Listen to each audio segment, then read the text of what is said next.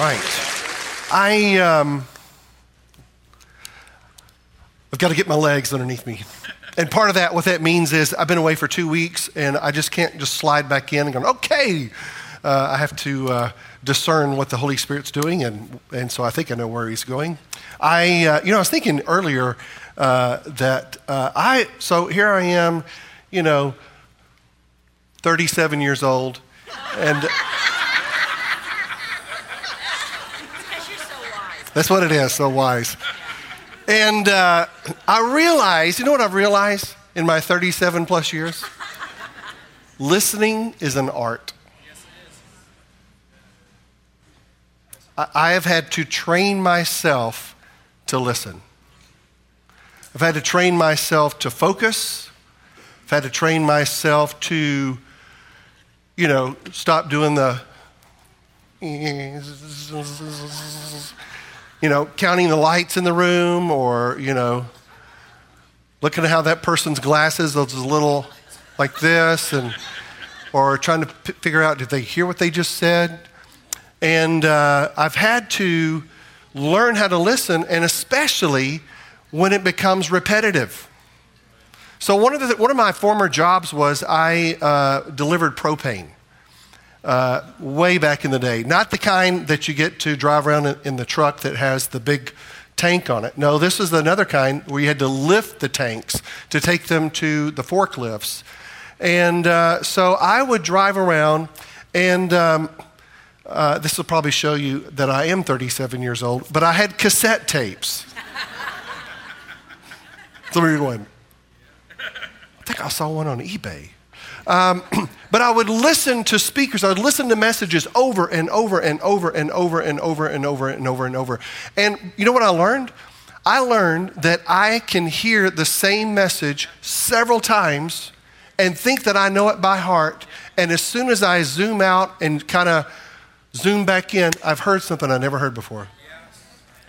And so I'm saying all of that because this topic that we are on is so incredibly important, big, infinite. This is an infinite topic that we're going to be talking about, that I've been talking about, which is about, we're using the word atonement, but basically it falls into line with this. It's the centrality of Jesus. And so the thing that I am going to keep pleading with you is train yourself how to listen. Let me tell you what I mean by that. Because as soon as if I listen intellectually, my intellect is constantly gleaning new stuff. Just give me new information. And that's the way most of us listen. We listen for new information. It's interesting, we can watch a movie several times, but we can't listen to the same message several times. It's just kind of, but I'm gleaning for information. Just give me, I want new information. And what I realized is information is good, but revelation is what brings transformation. And information, if it's just retained up here, it doesn't act, because we live down here. We live from the heart. We can say that we believe with our head and turn around and walk in the opposite direction with our heart. And that's because there's a disconnect between our head and our heart. And so the kingdom is meant to be experienced in the heart. It's a heart thing. Jesus, with the mouth we confess, with the heart we believe. So with that, I'm setting that up because I, for whatever reason, was thinking the other day about a conversation I had earlier this year with David Campbell. You guys know who David Campbell is? A friend of ours from Scotland. He'll be here in sometime. He's hilarious. And I was telling him about, it was January the 20-something, because on the 13th is when I had the earthquake experience. So the earthquake experience was, I was at home, I was asleep, I was exhausted. I mean, guys, exhausted. I'd been up since 12:30 a.m. It was a Sunday. I'd been up since 12:30 praying for me. And January the 13th, so I go to bed, and I'm dead asleep. And in the distance, I can hear thunder. And I'm laying there, and I was so tired, I could hear the thunder, and it woke me up, but it didn't pull me out of this dead sleep that I was in. I don't know the different phases or stages, but I was in the in-between stage, which is kind of the story of my life. But it wasn't enough to pull me out. So I remember being asleep and thinking, oh, wow, that must have been a really big lightning bolt because the thunder is still going on. And then it continued. And I thought, wow, that is a long time. And then I thought, wait a second, that's not thunder, that's an earthquake. As soon as I thought that, I heard this boom crash, and the house shook, the bedroom shook, the pictures on the wall shook, everything shook. And I jumped out of bed and was like, oh my goodness, we've just had an earthquake.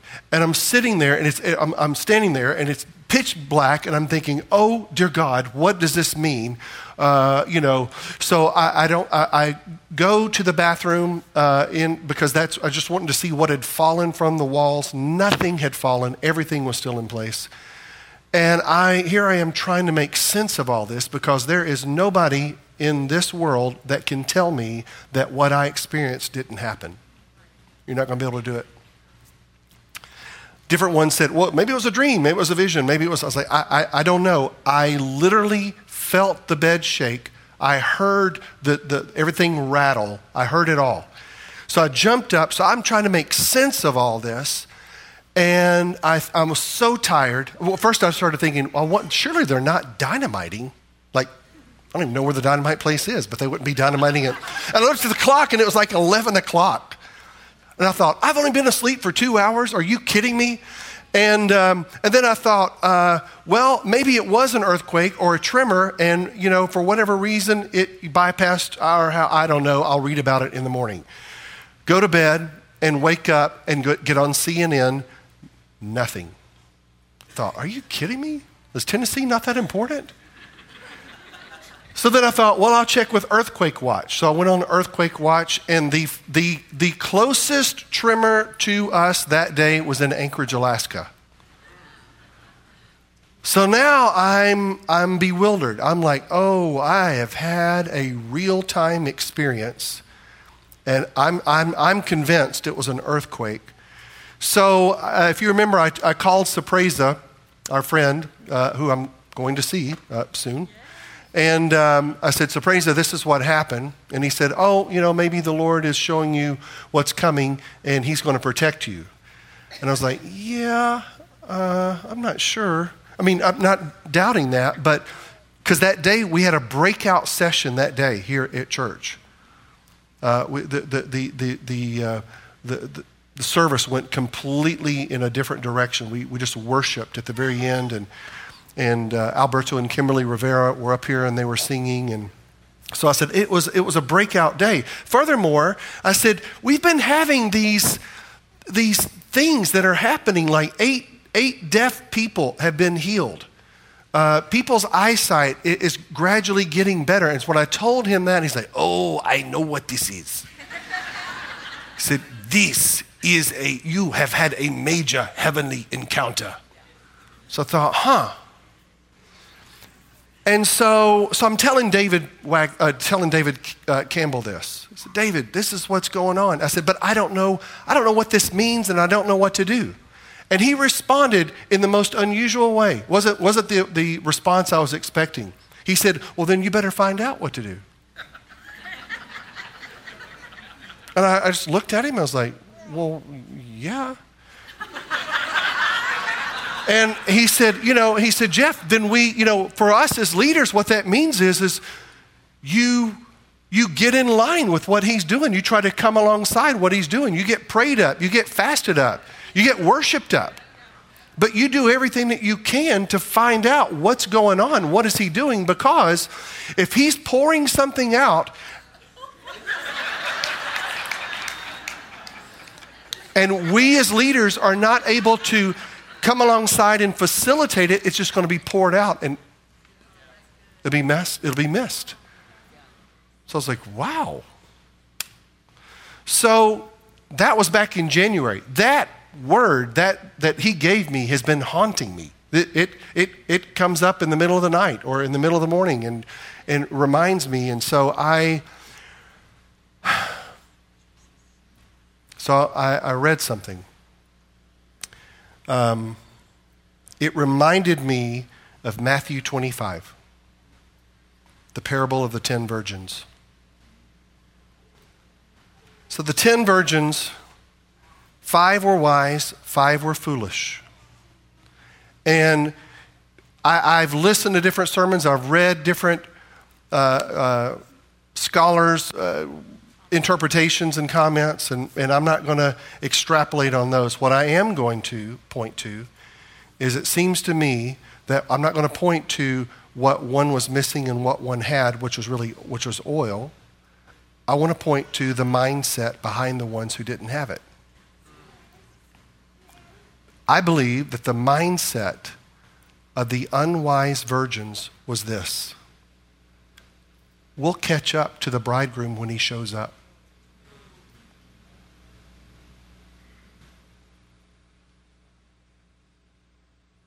When he shows up, we'll catch up. I thought, Lord,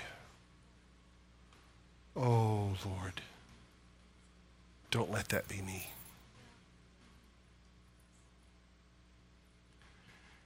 You say, Jeff, why are you saying this? Because as I was reflecting on vacation, like I do, I started looking at all of the signs of him either coming or him being here. I think it's being here and coming. And all of the words, we have all of these prophetic words, church. People randomly from all over the world, the Lord waking them up, don't even know who we are, saying, there's a movement, there's revival coming to your house. And up until then, I've just been going, wow, this is awesome. Until I read that about the virgins.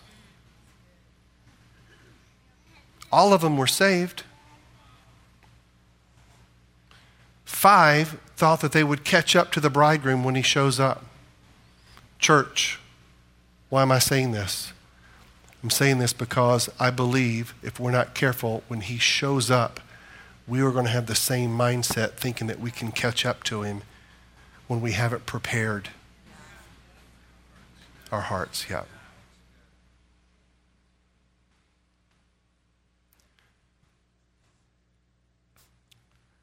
So I was thinking about the different signs. I remember, I can't tell you how many years ago, but there's a little boy sitting about right here, 1, 2, 3, 4, during worship, and nobody praying for him during worship. He had a degenerative eye disease, and as a result, he had really thick glasses that he was wearing. And he's probably 8 or 9 years old, and as you would understand, any child that age would carry a tremendous amount of shame. The doctors had told his parents that, unfortunately, this is incurable, and it's going to gradually get worse until he loses his sight. Year after year after year, his parents would go to the annual doctor visit, and even though they would hear the progression of his disease get worse, something inside of them would hold on to, but God. Well, one day, that God showed up, and that little boy was sitting over there. He saw a bright light shine down on him, and he looked up and went, oh, and looked at, and then looked around, trying to get his eye, pulled his glasses off, was looking around. He was like, oh, could see. Put his glasses back on, and he couldn't see. He took his glasses off, and he could see. And he folded them up, and he handed them to his dad and said, hey, I don't need these anymore. Yeah. So the dad thought he was trying to get out of wearing the glasses, so he made his son put them back on. Just like, come on, dads, that's what we do, right? So the parents weren't convinced until they get a phone call either the next day or the next day from his teacher at school saying, what has happened to your son? So what do you mean? Well, he sits at the back of the classroom and he's reading the board without his glasses. What has happened? But God. That's one of the signs. We've got tons. Another sign that I was thinking about, again, the day that the cell phone went off in our staff meeting, and this voice says, it is God's plan to bring transformation to your city. And we're like, wow. And once we, you've heard me tell the story, negated, checked off everything that it could possibly be, and it wasn't. The ringer was turned off, the volume was turned down. There was no possible way that this could have happened. And then we realized that was God. And then we sat in that was God for a couple of 3 or 4 years. That was God. That was God. Wasn't that amazing? That was God. Not realizing, hey, he actually meant something by that. He's actually meaning something. This is actually an invitation. He's actually inviting you to partner with him, Jeff. Say, oh, that means we've got to do something. I thought it was going to be like, we've got to do something. And so I'm beginning to go, oh, is that relaxed position that I'm taking a mindset of an unwise virgin? Because anytime that the Lord shows up, someone has to change. And the thing about him being a king is actually we're the ones that do the bending. We bend to him. He doesn't bend to us. And so I'm saying that because this is not about me. This is about us. This is about you. I just happen to have the microphone. I didn't bring any of you here. He did. So you didn't hear my call. You didn't hear the purpose coming from my lips. You heard it coming from his about you. And the Lord just happened to bring a group of like-minded people with a corporate call on their life to step into and partner with the God of the amazing, the God of the impossible, and to be stretched to do something with him. Yes, so good. The message that I have been focused on, that I can't move off of, that I wish I could move off of it. I was raised that the definition of a bore, someone who's boring, is someone who keeps making their point over and over and over. You're welcome. And so somehow I've got to get that dislodged from my thinking because the Holy Spirit won't let me progress on this message further than I would love to be down the road. I'd love to be talking about what Jesus paid for in our bodies for our healing. I can't wait to get onto that. But the Holy Spirit keeps pulling me back, and I can't keep from coming back. And so anyway, I share that to let you know that I realize that we have to hear something. Well, how many times is it? 7? 7 times before we retain it. This is not about just retaining it. This is about living it. So, Lord, I ask for grace. Lord, I ask in my own life, would you deliver me from arrogance? I ask, Lord, for new lenses for our eyes, our spiritual eyes, new ears, new understanding. Lord, I ask, Lord, would you pour out, Lord, a spirit of understanding upon this house, Lord, upon each of us.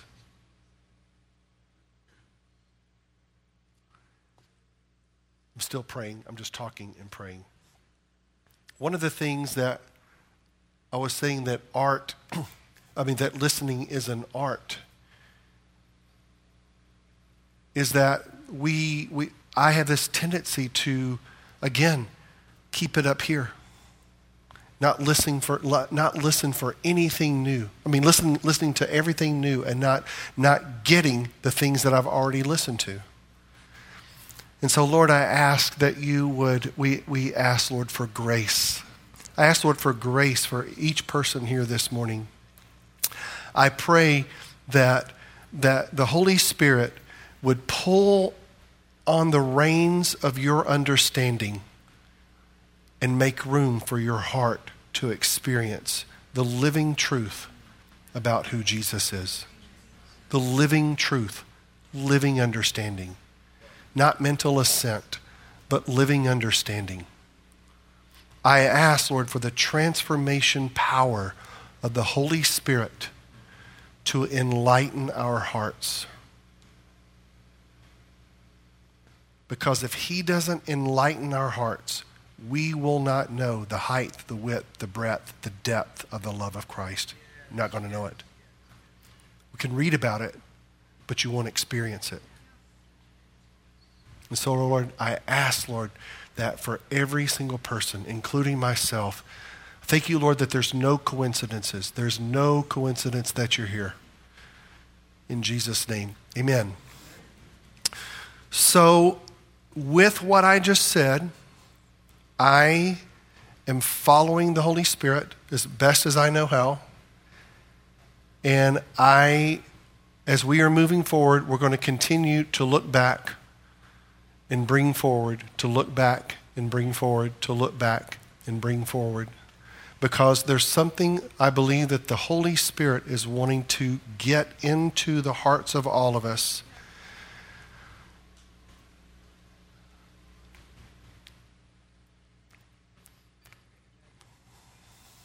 Jeff, you don't know the scriptures and you don't know the power of God to its fullest extent. Do you realize, church, do we realize that the Word of God is eternal? So what does that mean? That means you can read the same verse over and over and over and over and over and over and over and over and over and over and over till you pass out of this life, and you'll continue to get something from the same verse. So, well, Jeff, why do you say that? Because it says that the Word of God is living. Boom, boom, boom, boom. It's active. And so, church, we have got to cause our minds to slow down and allow our hearts to catch up to the living and the activeness of His Word. Amen. This is an invitation. It's just an invitation. All He's doing, it's kind of like He said to the church in Laodicea. I'm not making this correlation with us, but He said, you think that you're rich, you don't need anything, but you don't realize you are blind, naked, and poor. It's like, well, I didn't realize that. It wasn't a judgment. It was an invitation. And so I feel like there's an invitation for us.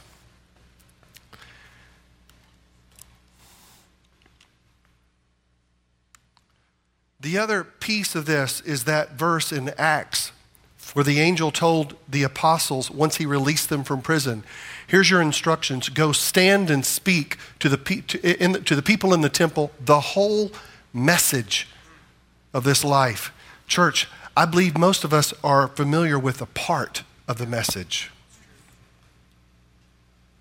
We're familiar with the getting saved part and what he paid for. We're not as familiar with the healing part that he paid for. It's okay.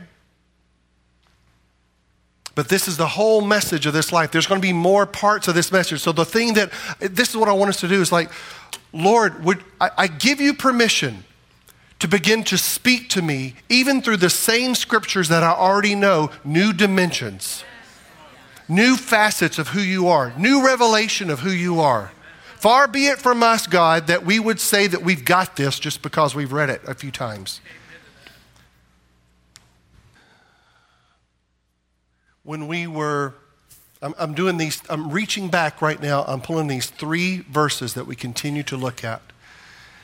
Again, just to reiterate, it's profound when you think of the intentionality that God had with Moses in the fact that the Israelites saw the raw power of God, the raw power of God.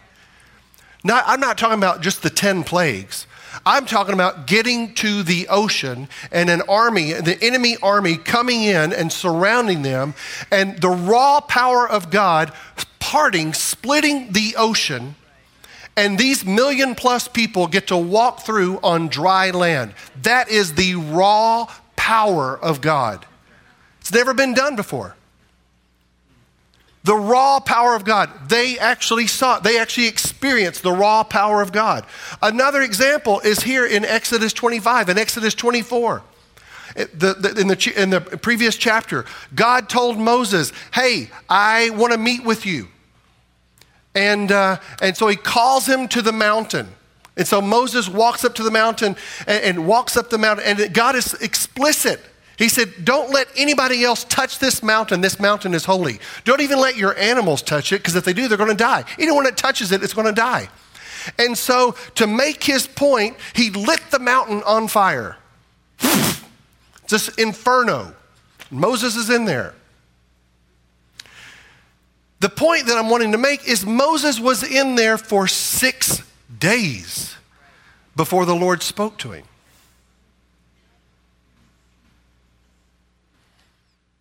Think he's trying to get his attention?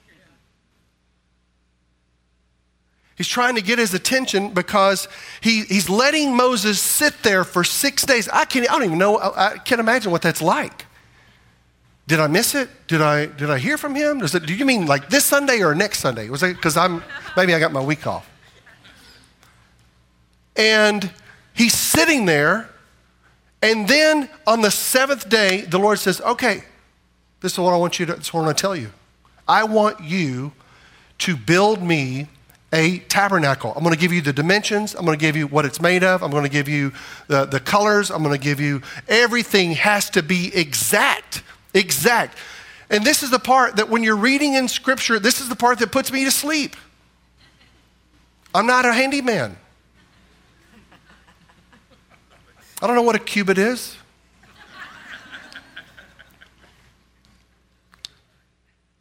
I'm not a do-it-yourself guy.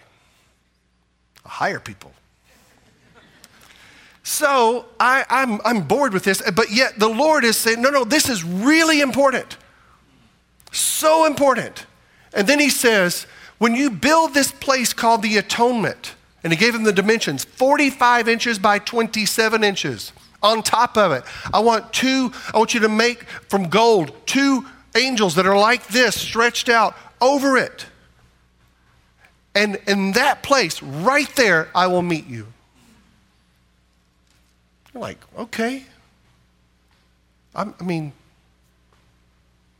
all right. Why? You own the entire planet. You spoke the universes into existence. Why? You're everywhere. You're all-knowing, you're all-powerful, you're everywhere at all times. What is so significant about this one little rectangle? And you're telling me this is the place I will meet you. Not anywhere else, but right here. I mean, you're God. You can do whatever you want. He's pointing to something. He's pointing to someone who's coming. He's pointing.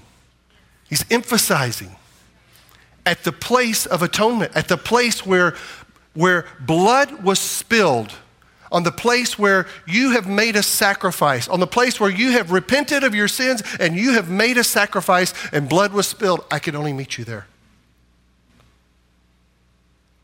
Some of your translations call the atonement cover the mercy seat. I heard someone say this, that until the mercy seat was sprinkled with blood, it was a judgment seat.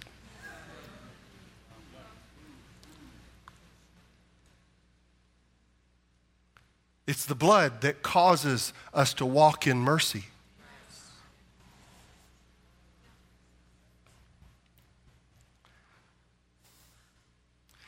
This place where he says, I'm going to meet you, can be read one of two ways. One way is okay, this is the place where I got voted off the island. So I need to come back to and make amends so I can be voted back on the island. And this is the place. When Adam and Eve sinned, this is the place where mankind lost favor. They lost whatever. They lost everything. But more importantly, God is saying, I can't meet with you except through the blood. And so for the first time, we see the heart of a father trying to get back to his kids. And he can't get back to his kids because of this chair that I had up here. Righteousness and justice are the foundations of his throne. Remember that? Some of you do. There we go. No. Righteousness and justice are the foundation of his throne. The legs are the foundation of this chair. Righteousness and justice are the foundation of his throne. It's what his government sits on. So when Adam and Eve sinned, God now, because he's sitting on righteousness and justice, justice has to be administered. It's part of his kingdom. It's part of who he is. It's part of the holiness. It's part of everything about the kingdom of God. Righteousness and justice. Well, man deserves justice. And with him, there's no tier of justice. It's someone's got to die. Something has to die. It's like I don't even understand what kind of thinking that is. But something has to die. And that's the beauty. This is the eternal message. This is the gospel, because we find out later it was his own son who said, I'll do that. That's why there's no other religion out there where you hear of God dying for the people that he's asking to serve him.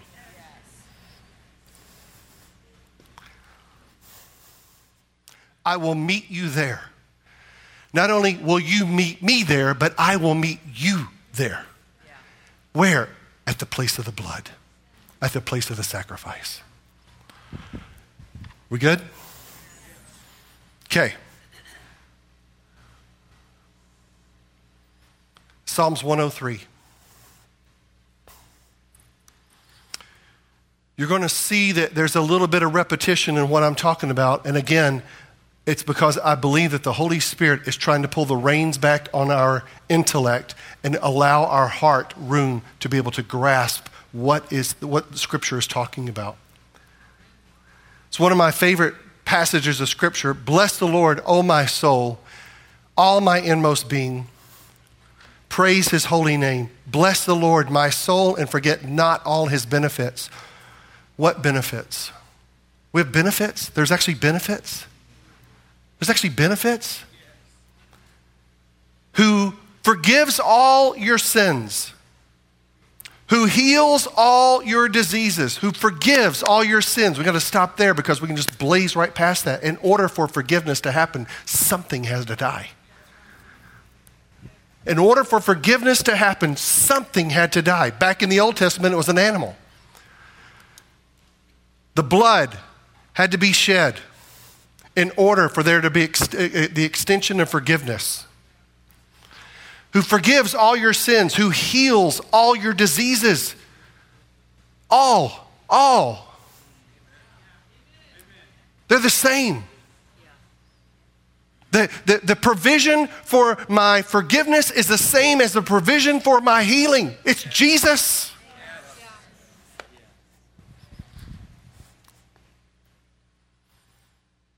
Who redeems your life from the pit and crowns you with love and compassion. Church, the reason we have to get this is because most of us have the truth of this, the basis of truth for the truth of this is usually rest in him being in a good mood or me having a good day. If I don't have a good day, I don't qualify for that. If he's not in a good mood, I don't qualify for that. But the wrath of God was absorbed by Jesus. Done. Jesus took it. Jesus took your wrath. He took my wrath. Keep going. I'm getting pulled out. The mercy of forgiveness is the same as the mercy of healing. The one who heals all is as permanent as the one who forgives all. Get your cameras out. I'm about to switch this. I'm going to show you a verse. Get your camera out. Get your phone out. Oh, no, not this one. It'll be the next one. Hold it. But get it out anyway. Get it out. What are we talking about? In Leviticus 17:11, for the life of the body is in its blood. I have given you the blood on the altar to purify you, making you right with the Lord. It is the blood given in exchange for a life that makes purification possible. The life of the body, back then it was a bull or a sheep or a goat or a ram or a dove. The life of the body is in its blood. Moving forward, Jesus, we know, what is the life? What is the life of the blood of Jesus? What does that represent?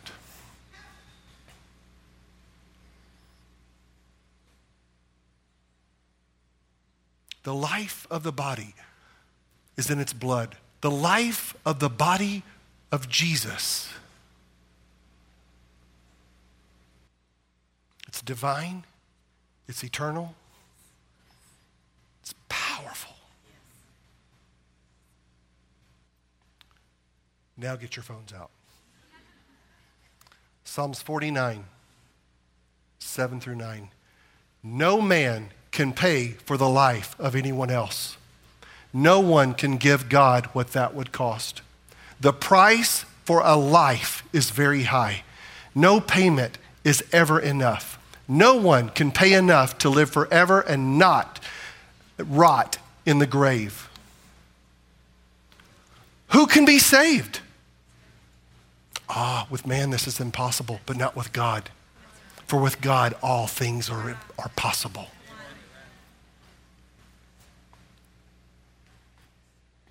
No man can pay for the life of anyone else. And yet we see in Job 33, deliver him from going down into the pit of destruction. I have found a ransom. I have found a life. I have found a substitute. That's what he said. I have found an atonement. He's pointing to Jesus.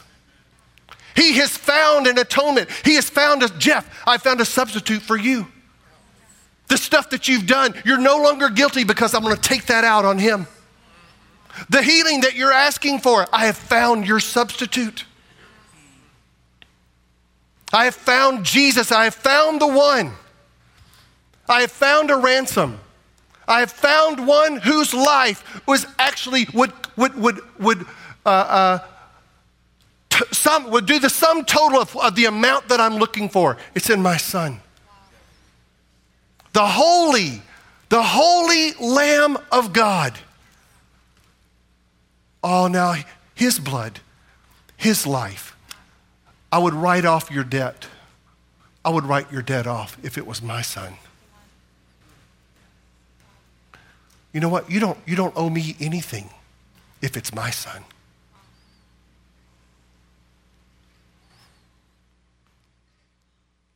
The payment and the penalty were paid by this one, Jesus. My payment and my penalty were paid for by Jesus.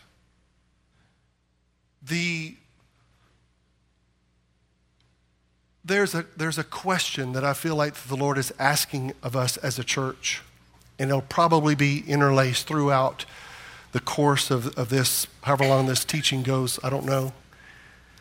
And the real-time question for us that the Holy Spirit is always pulling up for us is pointedly is, where's your faith? Where's my faith? This question came from when Jesus was asleep on the boat and all of his professional fishermen disciples were afraid for their lives. Evidently, there's a storm so great that these men combined in their experience had never seen anything like it. They were scared to death, and they woke Jesus, and they said, "Don't you care that we're dying? Don't you care? How can you be asleep?" And Jesus wakes up, and he calms the sea, and he asks them, "Where is your faith?" And the question is such a great question, because if he were to ask us, where is your faith? Jeff, where is your faith? Most of the time when we hear the word faith or a question like this, where is your faith? We start to think of quantity. And so when the disciples asked Jesus, would you increase our faith? We don't have enough faith, increase our faith. And he says, well, if you had faith the size of a mustard seed, which, by the way, the parents, your kids are coming home today with 3 mustard seeds. One of the classes is, because I was like, what are you wearing? What's the glass jar that you're wearing? Because it didn't look like anything was in there. He said, oh, it's a mustard seed. I was like, and Jesus is saying, if you had the faith of a mustard seed, it's not the quantity, it's the focus. Most of us, if we were to answer the question, where's your faith, would say, it's in my faith. My faith is in my faith. If I have enough, then this is going to happen. If I don't, I will obviously look at my life. It's like, no. No. That's not the focus of your faith. The focus of your faith, the works that you do is believe on the Son of God. That's the work that you do. The work that we do is to believe on him that God sent. That's the work.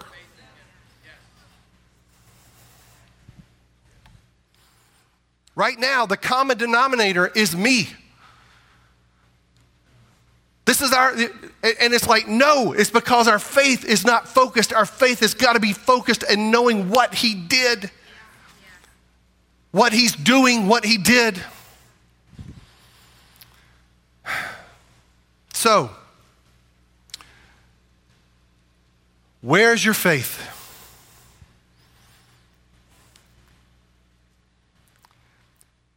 In Luke 7, verse 1, we read this a couple of weeks ago. We're going back around again because the Holy Spirit is pulling on the reins of our mind in order to allow our spirit to catch up.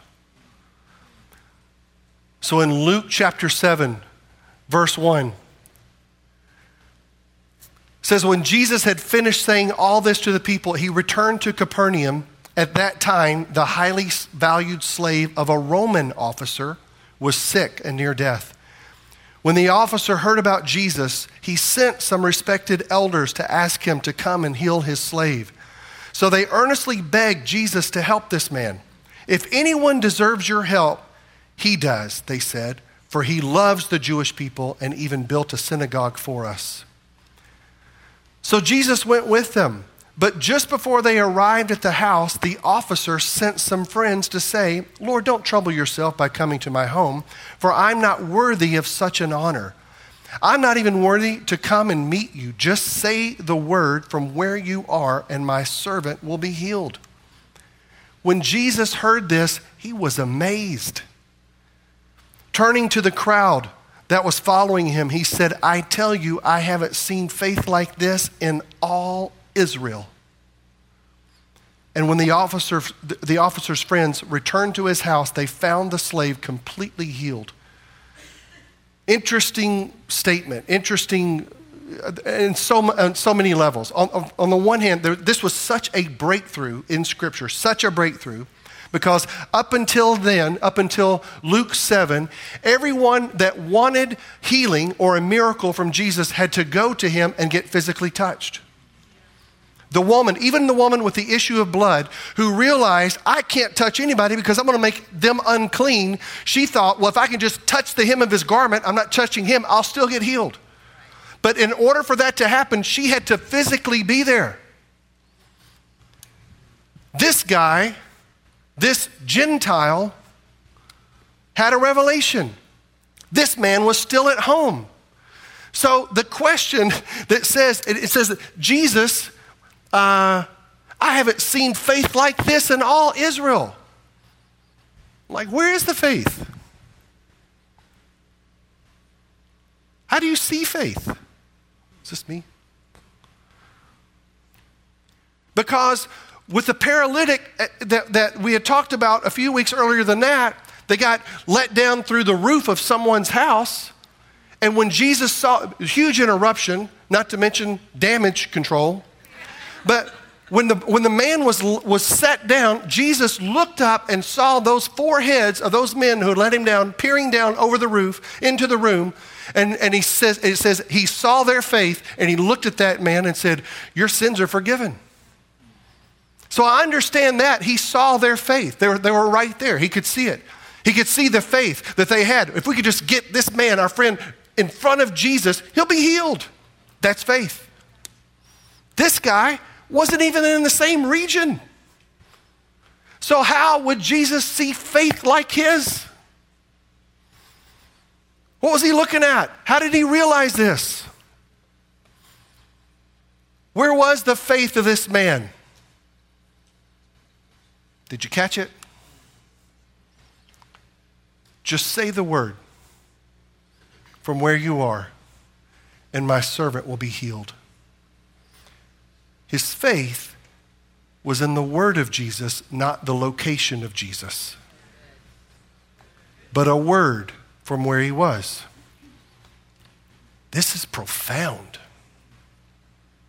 This is profound.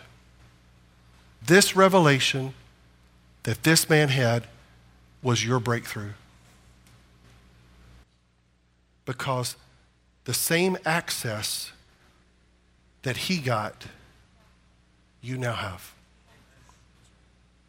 Just say the word.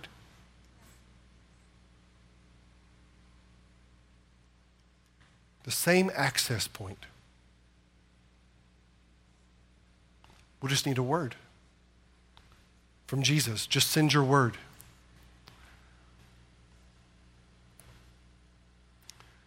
So it's good. This is really good news. Really good news. We have direct access to him, the same direct access. We reach out, we receive healing, deliverance, believing him on his word. Jeff, your mistake is you don't know the scriptures and you don't know the power of God. The power that is in the word of God. You don't know the scriptures and you don't know the power of God. This is the invitation, church, that he's inviting us into. We are on the precipice. We're on the precipice of something opening up.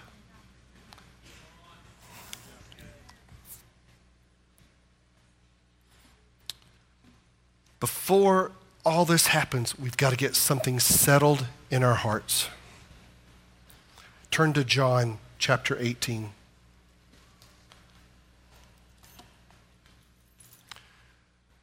John 18, verse 34 or 33.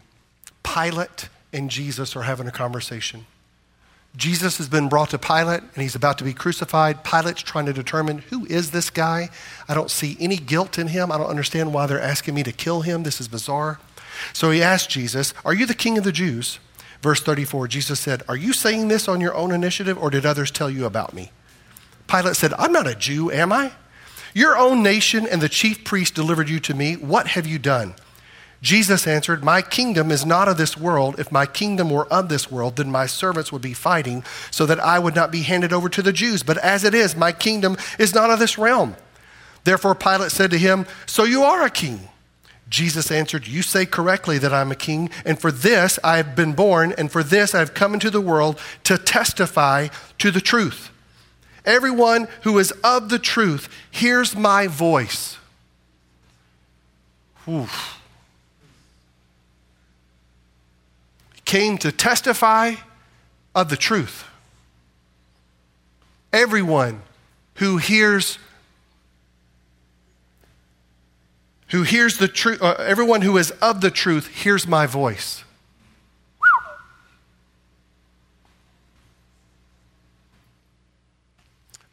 Pilate asked a great question.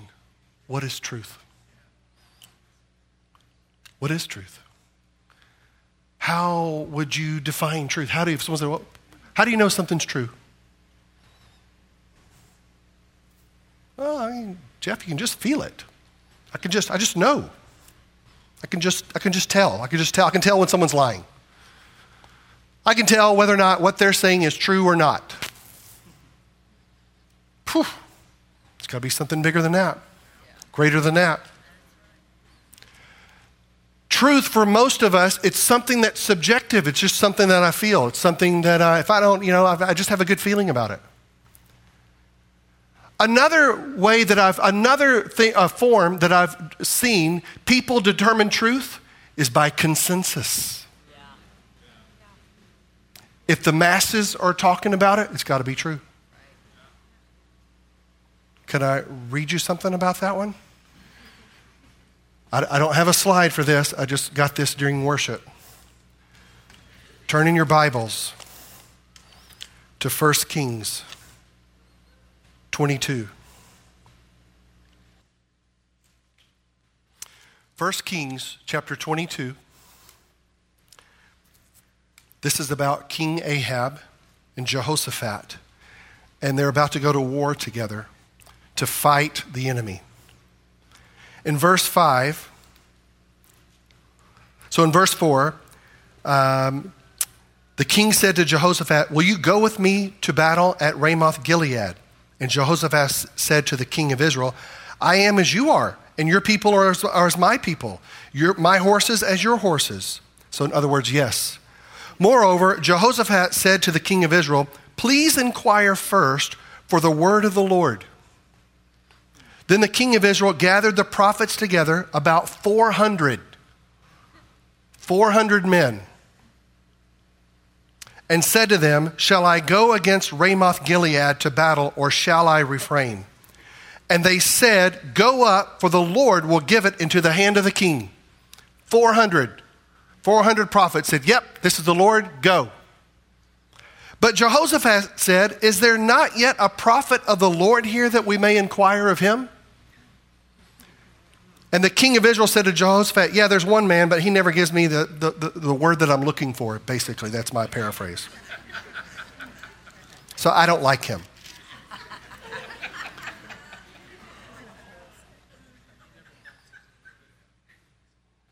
I didn't realize that that's what he said and how pertinent that is to me. Verse 19. So they found this prophet, Micaiah. This is Micaiah said, therefore, hear the word of the Lord. I saw the Lord sitting on his throne. So this is the prophet, because he prophesied to Ahab and Jehoshaphat. Yeah, just go ahead. That's what they said. You go ahead and do it. And so one of the kings said, hey, tell me the truth. Oh, okay, if you want the truth, then this is what I'm going to tell you. And he said, this is what I saw. Therefore, hear the word of the Lord. I saw the Lord sitting on his throne, and all the host of heaven standing by him on his right and on his left. The Lord said, who will entice Ahab to go up and fall at Ramoth Gilead? And one said this, while another said that. Verse 21, then a spirit came forward and stood before the Lord and said, I will entice him. The Lord said to him, how? And he said, I will go out and be a deceiving spirit in the mouth of all his prophets. The consensus, it's got to be truth. 400 people said. It's got to be something greater than that to measure truth. There has to be something greater than that, folks. John 17:17, Jesus defines what truth is. Some of your versions, it says, sanctify them in the truth. He's talking about his disciples. Use the truth to make them holy. Your word is truth. There it is. The word of God is the true north that will adjust and guide your internal compass. Not my feelings. I can't go by my feelings. There has to be something greater, not the masses. It has to be what they are saying. Is it lining up with the Word of God, with who He says He is, His character, His nature? Is it lining up? That has to be truth. Right now, we've got so many people, including that are prone to, they don't know which way north is. Their north has been skewed. It's what I feel. My true north is what I feel. My true north is what the masses are saying. No, it's the Word of God. And until the Word of God becomes truth, it's not going to have power, the power that it needs to break open the things that you're asking for. That's the thing. We don't believe in the Word, and yet we're asking for the Word. It's like, well, it's an oxymoron thing. It's like, are you kidding me? And so there has to be a place where we begin to take Him at His word. It's living, it's active. It's living, it's active. It's absolute. It says in Scripture that every word of God is settled. The word of God is settled in heaven. He does nothing without His word. He sent His word and healed them. He sent His word. Oh, I just said that. He sent out His word and healed them. The Roman officer, just send the word. Just send your word and my servant will be healed. He sends His word. He still sends His word. He still does that. These signs shall follow those who believe in my name. They will cast out demons. They will speak with new tongues. They will lay hands on the sick and they will recover. These are the words of Jesus. It's an absolute. Let's stand. Father, we come before you in the name of Jesus. We come before you because of the blood of Jesus, and we are forever grateful. We say thank you, thank you, thank you, thank you, thank you. As we are finding out your plan, your purpose for our life, for our payback, our buyback, for our redemption, we thank you. Jesus, we thank you for what your sacrifice means for us and the benefits. Forgive us, Lord, for forgetting your benefits. Lord, we ask, Lord, that would you remove this lethargic spirit that makes us apathetic towards your word. And would you replace it with an appetite?